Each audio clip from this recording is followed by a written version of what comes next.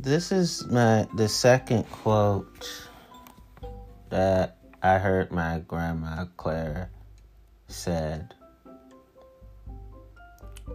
It's not being selfish when you make sure that you're okay. So this is me having my conversation with my grandma, my mom. And we're going to have this conversation now. She's right beside me in my heart. I feel her presence beside me, but she's in my heart. I said, Mom, there's more religious doubts that I need to express to you. And she said, I am always an open ears. I always have open ears to what you have to say. I said, I want to read to you this story in the Bible that, to be honest, I feel like it's fucking me up, Mom. Oh, babe, I wanna help you with your emotional state. Let me know what's going on. It's about Jephthah's daughter, sometimes later referred to as Selah or as Iphis, is a figure in the Hebrew Bible whose story is recounted in Judges chapter 11. The judge Jephthah had just won a battle over the Ammonites and vowed that he would offer the first thing that came out of his house as a burnt offering to Yahweh, God. However, his only child, an unnamed daughter, came out to meet him dancing, playing a tambourine, verse 34. She encourages Jephthah to fulfill his vow, verse 36, but asks for 2 months to weep for her virginity, verse 38. After this period of time, Jephthah fulfilled his vow and offered his daughter. The majority opinion among commentators is that Jephthah killed his daughter as an act of human sacrifice. There is, however, a minority opinion that Jephthah's daughter spent the rest of her life in seclusion. This is based on considerations such as weeping for her virginity would make no sense if she were about to die, although it would be sensible in light of the biblical commandment to be fruitful and multiply quotations, which she would now no longer be able to fulfill. Commentators holding to the minority view include David Kimhai, Kale, and Delicic, James B. Jordan, and Jehovah's Witnesses. Later influences. Jephthah's daughter is not given a central role in many pre-medieval texts, the major exception being the 1st century Liber Antiquitatum Biblicarum of Pseudo-Philo, which devoted an entire chapter to her and gave her the name of Selah. The French scholar Peter Abelard, d. 1142, that's the date, praised Celia in his lament Planctus Virginum Israel Superfilia Jephthah in a letter to his lover Heloise de Argenteuil. Abelard also portrayed Celia as a model for monastic women who devoted their lives to God. In other medieval Christian texts, Jephthah's daughter is portrayed as a type of Virgin Mary. Her death was likened to the purification of the Virgin. Ew. I'm being triggered. That's why I'm sounding like that. During the medieval period, some Jewish communities refrained from drinking water from wells and rivers for a few hours at 4 key times of the year, a custom called the Tukafa. In the 12th century, Rabbi Judah the Pious wrote that the Tekufa that fell during the month of Tishri was observed because of Jephthah's daughter. Jephthah's daughter. Jephthah's daughter is called Ada by the Order of the Eastern Star as one of its 5 heroines, representing obedience to duty. And Mom, now that I've read you this story, you know what is really pissing me the fuck off? Is that this same shit stain is considered in the Hebrews chapter 11 Hall of Faith in verse 32 of chapter Hebrews 11. Mom, that's another reason why I am offended by how religion, faith, spirituality are conducted today. Son,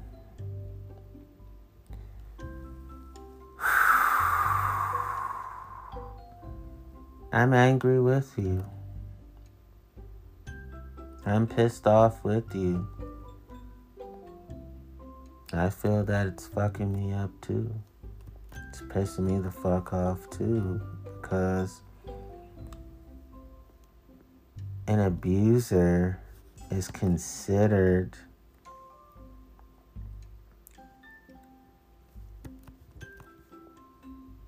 a man of God. A killer is seen as a man of God. A misogynist is seen as a man of God.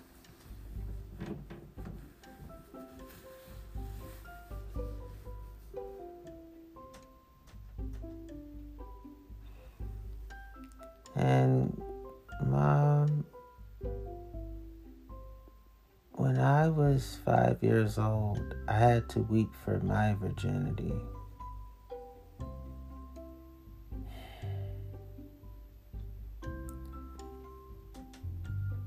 Son,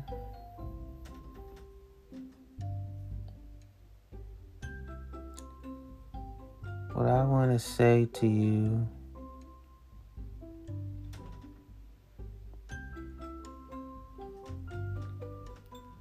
is that you're pure to me, and I don't mean virginity-wise.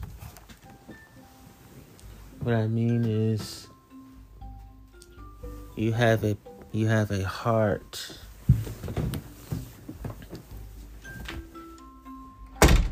that is my silver and gold, metaphorically, and I hate that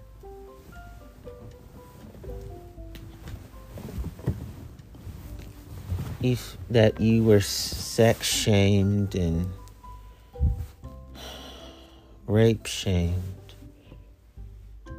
and that slut shaming was brought your way, and I want to kill all the motherfuckers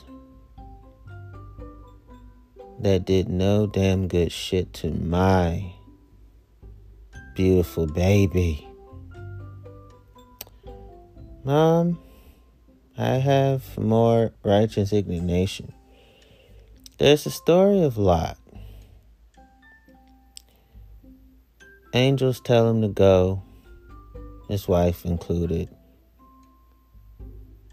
She looks back, pillar of salt, and there's no men around.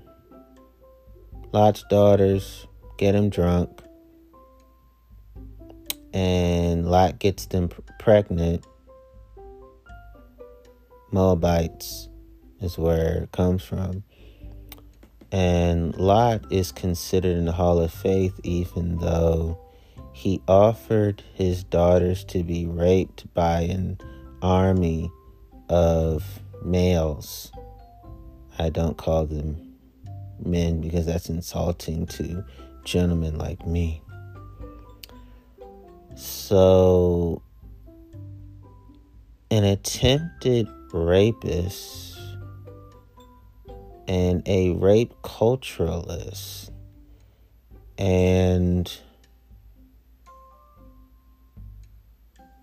someone who could have had his daughters gang raped and not just solo raped, he's considered in the Hall of Faith, and Grandma makes me fucking angry. And she says, son,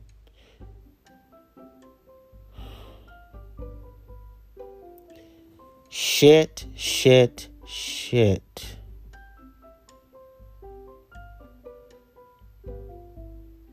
That I never wished ever happened.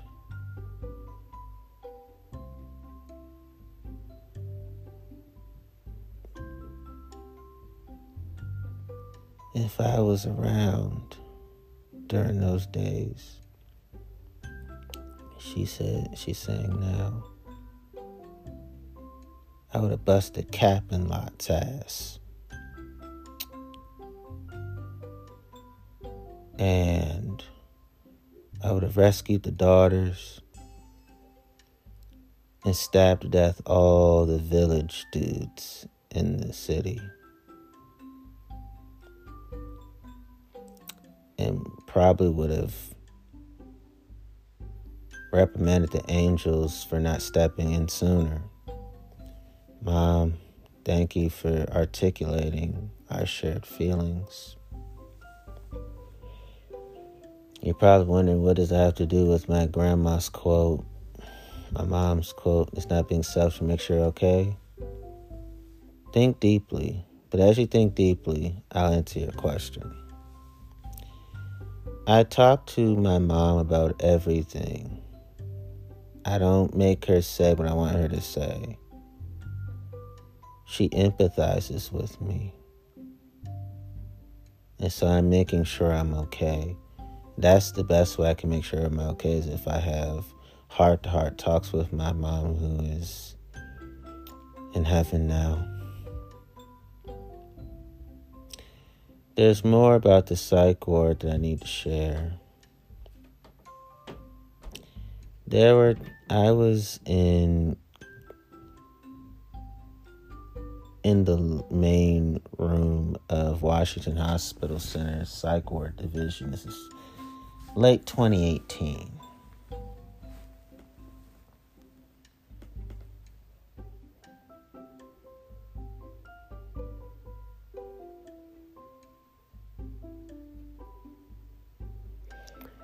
And there's this lady in particular who would have conversations with the window and the heater. I'm not making fun, but this is what happened.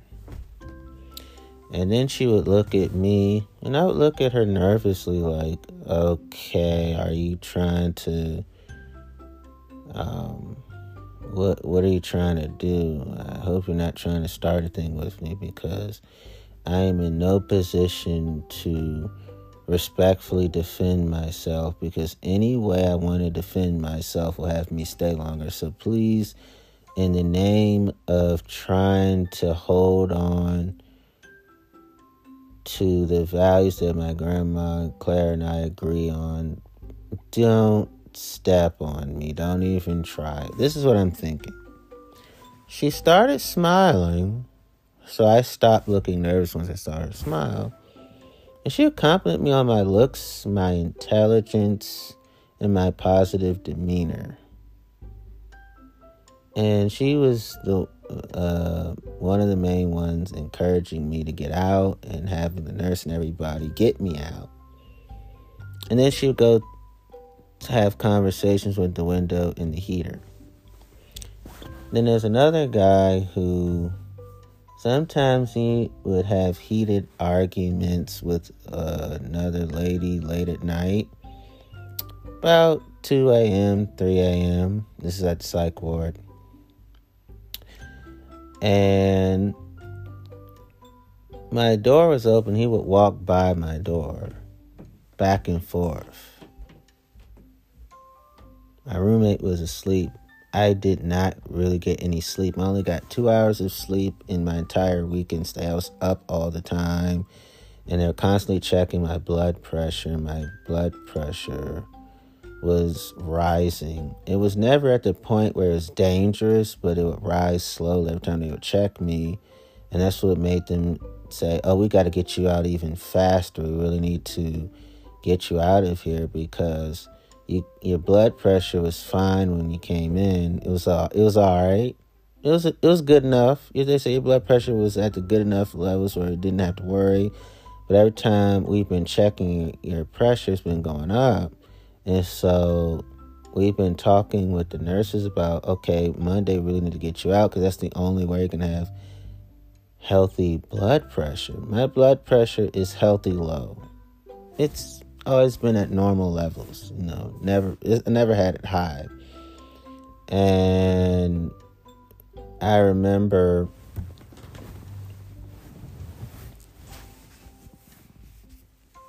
they said, if we get you out on Monday, and they said, I'm sorry, not if, when we get you out on Monday,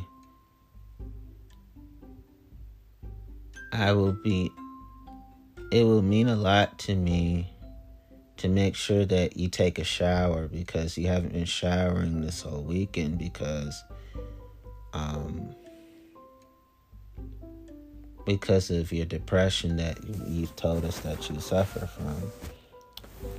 And so we're going to work with you on, get you showered up before you leave. If it would mean a lot if you take one shower. So I did. Took the shower. There's hair around me, but I never stepped on the hair because a lady with a lot of hair showered before me. So I would stay in the center. Okay, did you touch the hair when you get out? No, I hopped over the hair and I was fine. They took out her dirty clothes along with clean clothes. They had everything about her moved out, but they didn't clean up the hair yet. So I had to stay in the center. The hair was around me, but not close to me. It was just around me. So I'd hop over the hair and hop over the hair again to be okay. And the washer and dryers dried and washed good enough. They weren't all that great, but they were good enough where I wasn't wrinkled. I was fine. I walked out, and my roommate walked out behind me. About 5 minutes, I saw him walking in my direction, because he's like, "Yay, man, I got out. Cool, man. Thank you for helping me get out." I remember swapping lunches during that time. I remember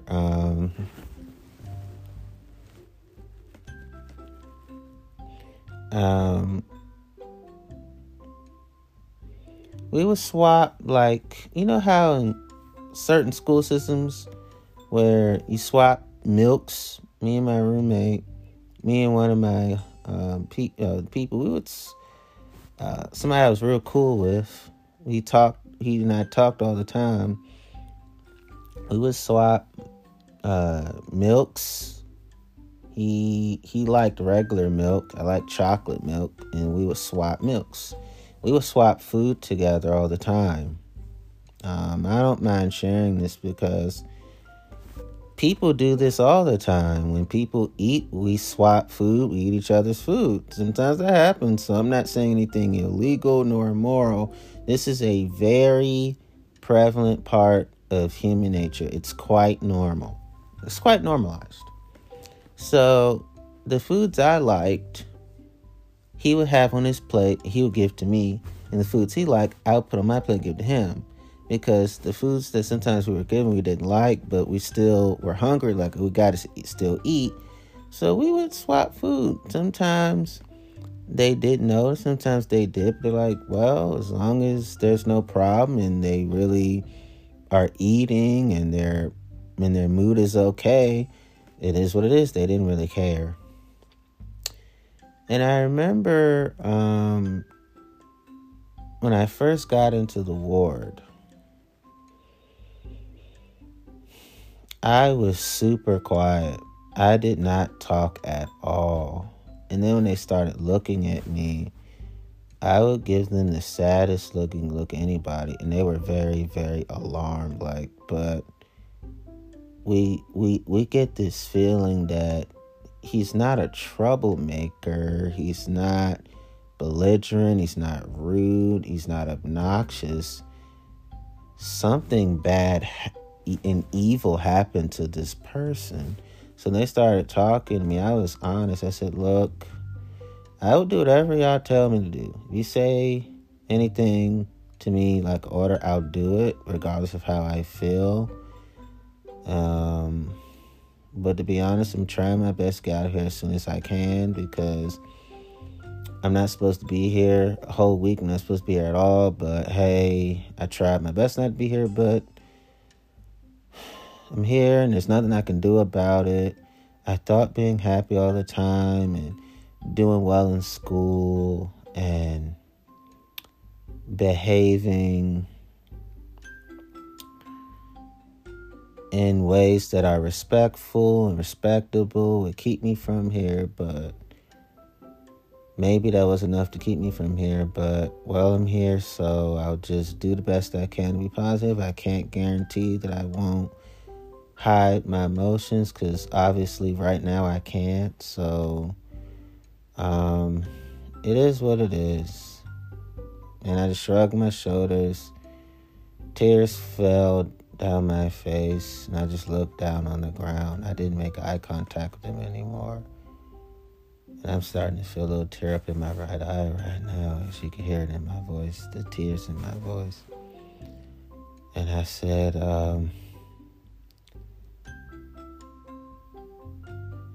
I'ma just make lemons out of lemonade. And I said, I have nothing more to say. I'm done. And wow, I'm really feeling it right now. I can feel the tear coming. And I remember they looked at me with tears in their eyes, speechless.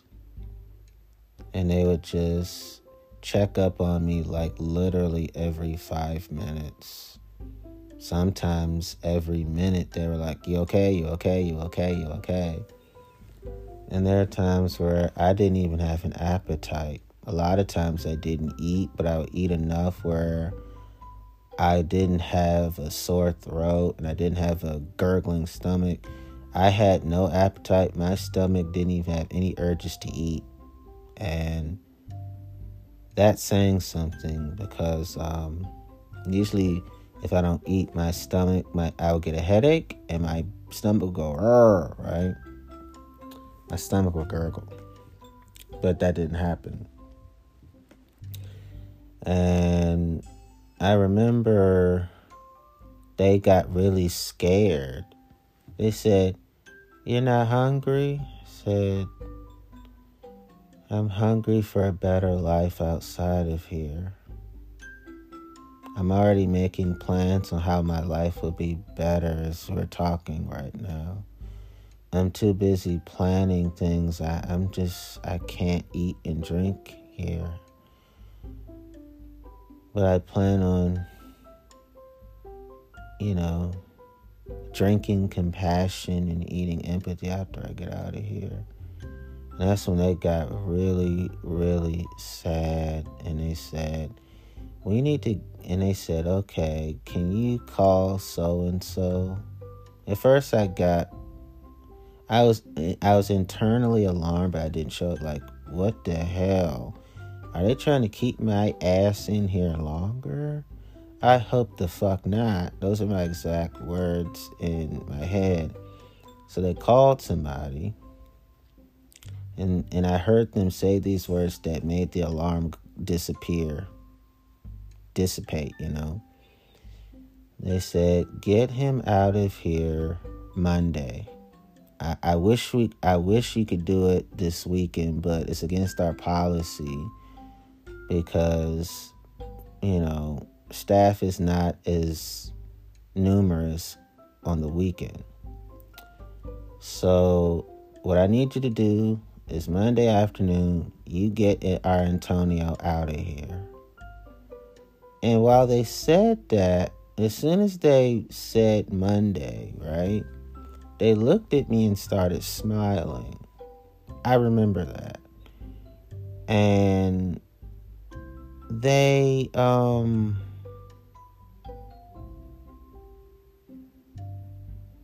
after the phone call's over, because I heard the other people on the phone say, yes, we'll get him out of here Monday. They walked over to me because the phones were like a foot apart from me. So they walked over to me and says, we're going to do the best we can to help you to leave here. And we're so amazed by you that we can't even find words to describe how we're feeling, but we're going to do our best to help you recover. And so I remember during that time, I was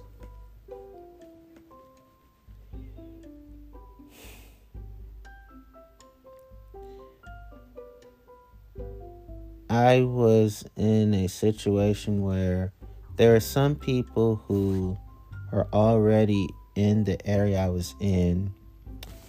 They were feeling the effects of drugs, right? Some of them who were admitted came in there high, so their belligerence was showing, mean comments, saying disrespectful things about the food that they were providing. And so I remember being in that room, and one of them turned and looked at me. I said to myself, God damn it. Like, I never opened my mouth nor lip synced how I felt. It was just my brain thinking, damn, why do people keep looking at me? I'm already feeling fucked with since 5, and now y'all trying to fuck with me? Now you gonna fuck with me?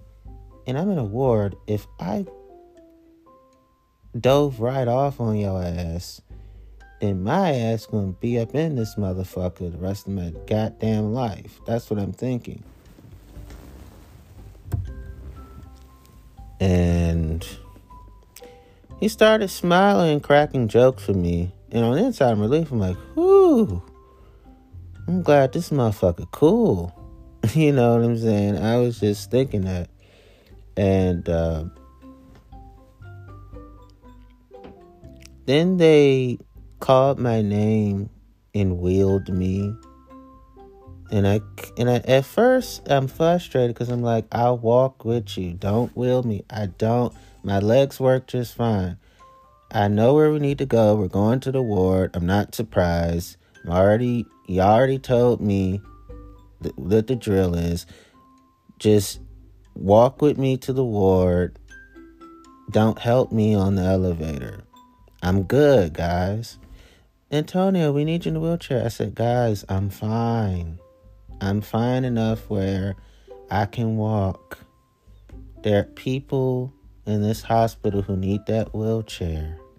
I don't need it. Antonio, this is we want to be hospitable with you this way. We'll wheel you in the wheelchair. And I said for the last time, I said, guys, I'm okay. Thank you for your niceness, but I'm fine. They said, but we want to do this for you. So I gave up, and they wheeled me to the elevator, and there were people looking at me compassionately because they seen me walk before, and when they saw me in the wheelchair, I could tell they had teary-eyed looks of compassion and empathy. They looked heartbroken, and they looked like they wanted to say something, but when I glanced at them and stopped I did look at them because I had to see their faces so I could tell you what their faces look like. And, I remember them just looking so hurt, like they look like they lost their best friend and their mom that they were very close to. That's how they looked like they were grieving. And so I remember being wheeled into the area because they had no more rooms in the ward. And when I was there, I remember nice lady talked to me, and I pretty much said, and she said, Antonio, can you tell me what's going on? By being around you, I get the feeling that people did some evil to you. I said, well, the biggest reason why I'm here is I was molested, and that's why I'm here. I said, I'm going to do what I can not to be here long because I know there's other people you got to tend to, but shit hit the fan, and that's why I'm fucking here. I did cuss, I did. Like, I can't hide my feelings no more. You may not like how I said what I just said. You may not like my face right now, but I'm in a ward. I might as well keep it all the way real, right? And I said that look in her eye. And she just looked at me like as if to say,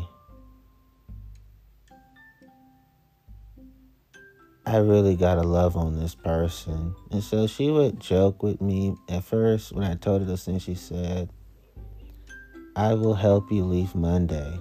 I said, how many people know about that phone call? A lot of us, because a lot of us have to know so we can all coordinate how to contact, your parents, and how to help you leave, because it takes a lot out of us to make those arrangements. I said, well, like I said, you won't get any problems out of me.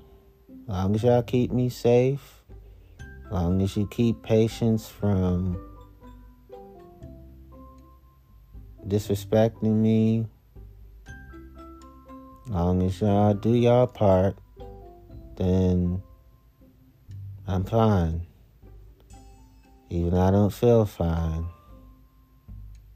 I may look it a lot of times, but right now I don't, and I don't feel it. And she kept marveling at me, and she said,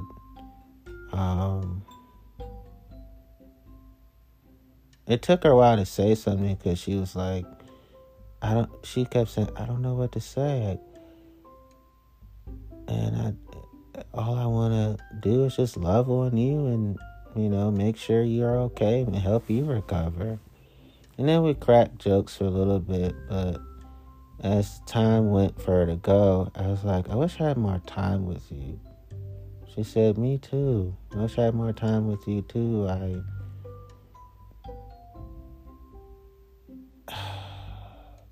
She was just like, because I know, like, if we keep talking, you'll feel better and that you'll recover faster. I said, is there a way we could have more time? She said, I really wish there was.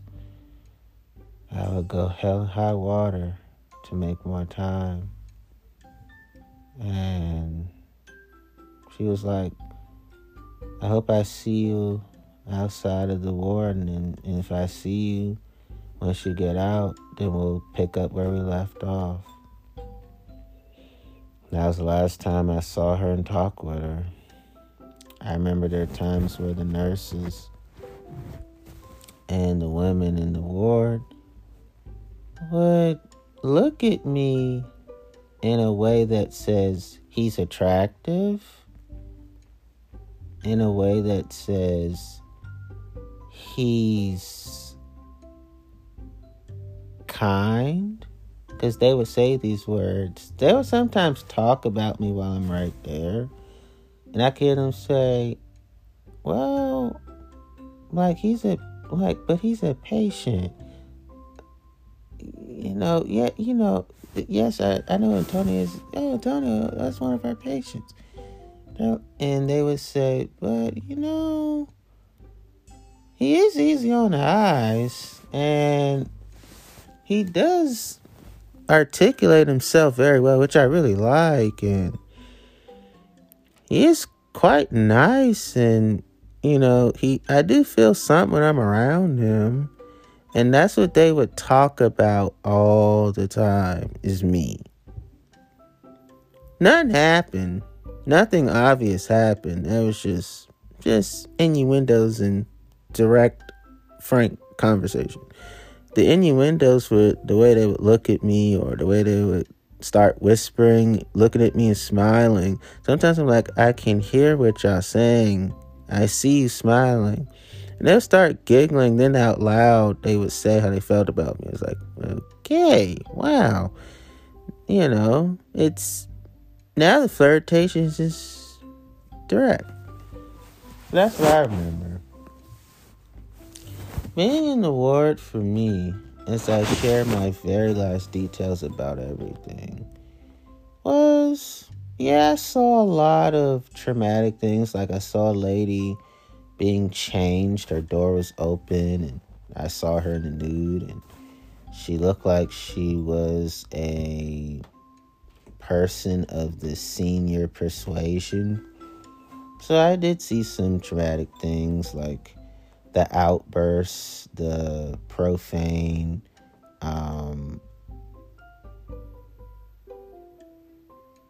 anger matches, the couple of times one of them tried to provoke me, but then the other person would basically lash out at them for me, even though I didn't do anything. They like, you look like one of them college kids. And that's when, and Tony, do you need me to fuck him up for you? Do you need me to yell at him for you? Before I could say no, she's already did it. And I was like, damn. And that happened to me all the time. There's just one dude that was always, he did it twice. In fact, he was trying to tell me where to sit, and the nurse was like, sit this way. And then when he said, no, sit here, the nurse said, okay, sit where he wants you to. I was like, wow, this is powerful. So I sat, and then I was trying to avoid this dude the whole time. But after a while, he'd be very quiet around me or nice to me. I said, this is interesting. So I remember reading about psych wards in college, and I felt like I would never end up here, but I can't say that anymore. And that, fucking hurts. Wish I had a different family situation, if you ask me. And left out, and I've never been in a psych ward since. I think that my house was built at payment, I think. Actually, it was, and it was paid. And there was like paperwork I still have from the ward from that time.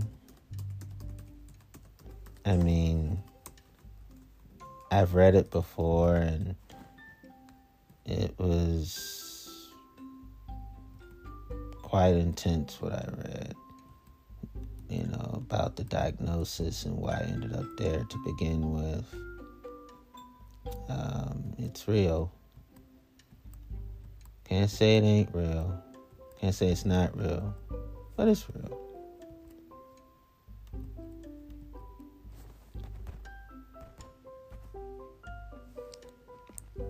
So that's what happened to me when I was in the ward. Couple of times some of the women there expressed their attraction to me, but nothing happened. That was it. And everybody defended me. I mean, there was one guy who could do, like, he had this gift of, he would look at his hands and have his hands talk to each other, and they would start dissing each other in a joning match, like a playing the dozens kind of thing. He was gifted. But I was the main one encouraging him, and everybody around me was like, it would compliment me because I would forget how shy quiet I was, and I would get lively, animated, good. Like, you're going to be somebody. You're going to go somewhere. You're going to wake up. You're going to pay attention. You got these gifts, man. You funny. You outspoken, and you theatrical. You got what it takes. And I was just saying the typical things that are atypical in a way, because most people don't get those kind of compliments, of high kind of compliments, and they were quite fascinated with me. And I remember seeing him a few times outside of the ward. I would be with my parents driving around, and he would always be in DC. I saw him a few times. He was homeless, but he was walking around. Because some people go in wards because a ward has clothing and food, a place to stay in community. That's why some people end up in jail. Some people do bad things just because, they're homeless and they need food, shelter, people around them, and routines. Again, that's why some people end up in psychiatric institutions and jail. And I wish the legal system would really emphasize that issue much more to it for it to be properly solved. And he would look at me as if to say, I remember you. But he wouldn't say it, but his eyes would look like, I remember you, right? And he had an unkempt beard and unkempt hair. Everything about him was unkempt, and I got angry because I said, if you get out of a ward, how the hell is somebody back on the street with the same issues that helped them get in the ward, right? So he wouldn't wave. He would just look at me, let's say, oh, I remember you. And that was it. Just around town.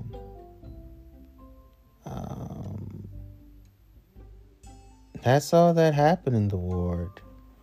Yep, I pretty much finished the ward story. And let me tell you some things what my grandma said about, this is a part of, she told my dad to make, there's nothing wrong with making sure that you're okay. So this is what happened. This is exactly what happened. She said, she's been saying to me, keep disrespect, trauma, drama, craziness, stupidity, bullshit, evil, pure evil, toxicity, toxic people and bullshit people outside of your home. She said, I don't want you texting toxic motherfuckers, and I don't want toxic motherfuckers texting you. I don't want you calling toxic motherfuckers, and I don't want toxic motherfuckers calling you. She said, toxic motherfuckers should never have your house phone, cell phone, or work phone. I don't want them calling you on your cell, your home, and your job. And she said, I don't want you calling them on their house number, phone number, and their job. And I don't want you to have those numbers of toxic motherfuckers either. She said, I don't want toxic motherfuckers on your caller ID, and I don't want you to be on the caller ID of toxic motherfuckers. And I remember also her saying to me, this is in spirit. So, my grandma updates what she says to me in spirit. She says, I don't want toxic motherfuckers small talking you. And I don't want you small talking toxic motherfuckers. I don't want you glancing at toxic motherfuckers, and I don't want toxic motherfuckers glancing at you. She says, I don't want you to have full-length conversations with toxic motherfuckers, and I don't want toxic motherfuckers to have full-length conversations with you. I don't want y'all talking at all. No combo. She said, I don't want you close to everybody, and I don't want everybody close to you. I don't want you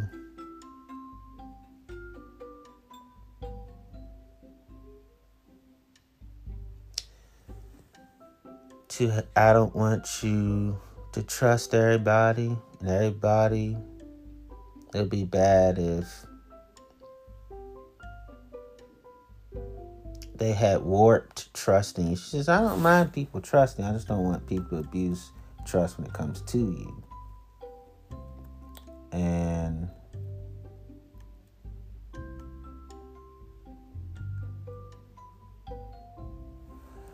that's what happened. And my grandma said, the best way to make sure you're okay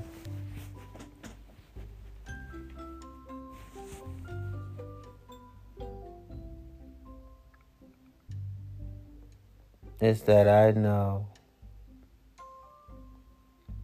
that you continue to rest, take your naps, continue to podcast, continue to write, stay away from the news,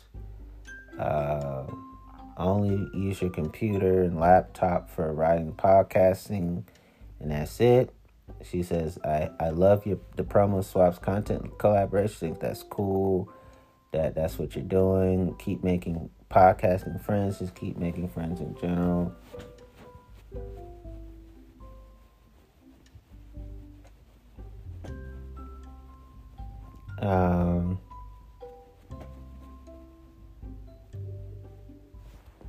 And she said to me,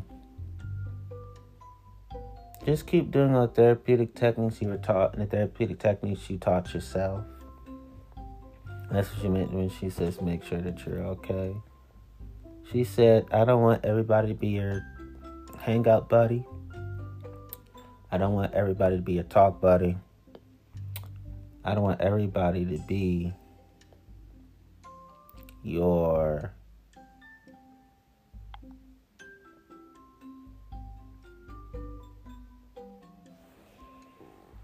to be people that you're intimate with. And, she says, I don't want everybody intimate with you. She says, I don't want you to have sex with everybody. I don't want everybody having sex with you. She says, speaking of sex, son, I gotta say this. This is how you really make sure you're okay. Don't fuck dumbass people. Don't fuck assholes. Don't fuck pure evil people. Only fuck positive people. Only make love to them. Only have sex with them. People like yourself, you're a positive person? Yes. That's what she said to me. And I was first saying it to her, and she's saying it back to me. And I learned a lot about depression and how it can pigsty. And so now I'm a neat freak more than ever.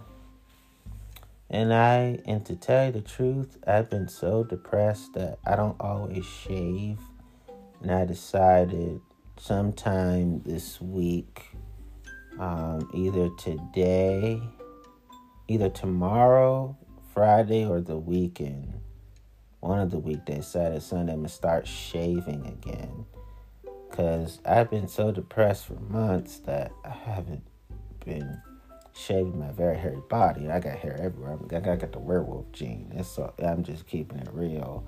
And so I decided I'm going to shave because I remember, and I'm going to tell you the truth, I remember accidentally cutting myself a little bit of my pubic hair. So I had to put on the white gel bandage. And that area was brown because I had brown skin, caramel. It was browner, more caramel when after the healing was over. I said, wow, it healed better because my skin got darker and pubic hair was just fine. There was a little more of it after I healed. I was like, okay. Even the hair it looked more polished, and the thickness looked cuter. So I was afraid to shave because now that fear is gone. I was, I make sure there's less hair down the drain when I'm done. I'm keeping it real. I don't give a fuck. So, hey, if I can help somebody, it's all good. And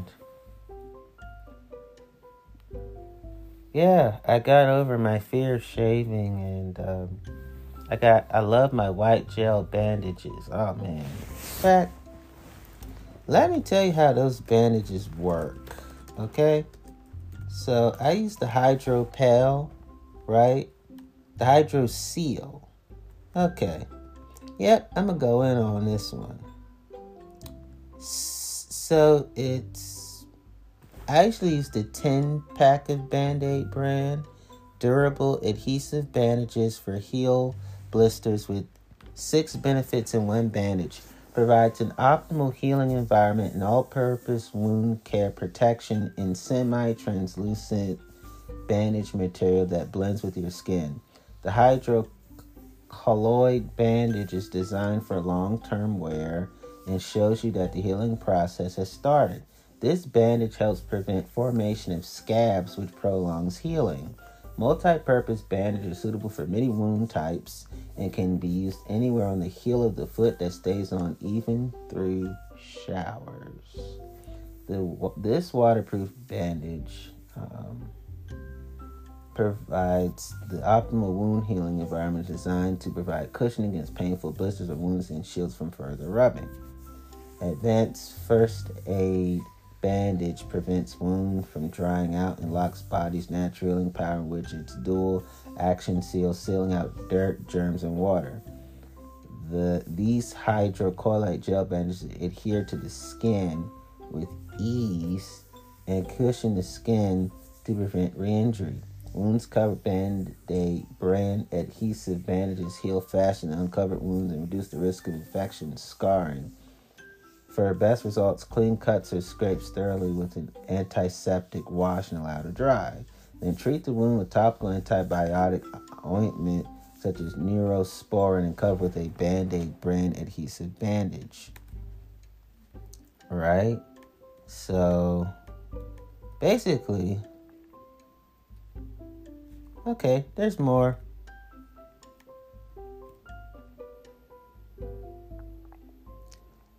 All right.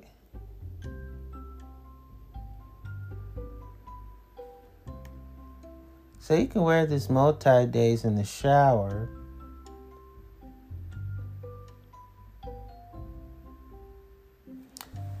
Band-Aid brand Hydrosil bandages keeps germs out in your body's natural healing power in. Made with hydrocolloid gel, these waterproof bandages provide advanced wound care and cushion to help protect blisters. Within 24 hours of application, a white bubble will form under the bandage to show that the healing process has begun. Ideal for use in the chest, arm, and legs. The extra large bandages deliver multi-day protection, as I said, and stay on even through hand washing and showers. Band-Aid brand Hydrosil bandages are sterile and not made with natural rubber latex. This package contains individually wrapped extra large bandages from the #1 doctor recommended Band-Aid brand. So yeah, those are my favorite bandages to use. White gels, love them. And I do want to say that I no longer feel like I'm selfish. I was never selfish, but I was made to feel selfish by the ones who raped me. Who, the passive aggression is gone from my life. And now I have all the assertive techniques I use, and I have healthy boundaries in my life, which I'm grateful for. Let's see. If I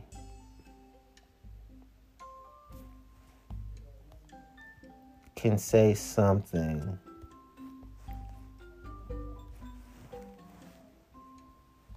this is what I can say. Here are the healthy boundaries that my grandma and I have. We do say no or yes, and we are okay when others say no or yes to us. We have a strong sense of identity. We respect ourselves, others, and each other. We expect reciprocity in our relationships. We share responsibility and power. Concerning problems, we are an excellent conflict resolution team. As for personal private information, we believe in safe spacing, safe gracing, and safe havening. We do not tolerate abuse or disrespect. In fact, we never tolerate abuse nor disrespect. We know our own wants, needs, and feelings. We communicate them clearly in our relationships, self and others. Relationships, think of self and others, parentheses. Okay. We are committed to and responsible for exploring and nurturing our full potential. We are responsible for our own happiness and fulfillment. We allow others to be responsible for their own happiness and fulfillment.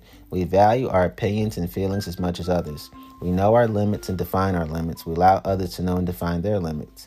We ask for help only when we truly need it. We never compromise our values or our integrity to avoid rejection and aloneness.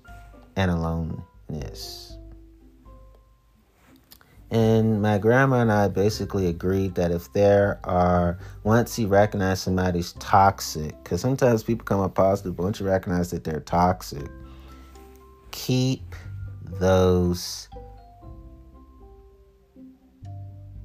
shit cans out of our motherfucking positive castle of royalty.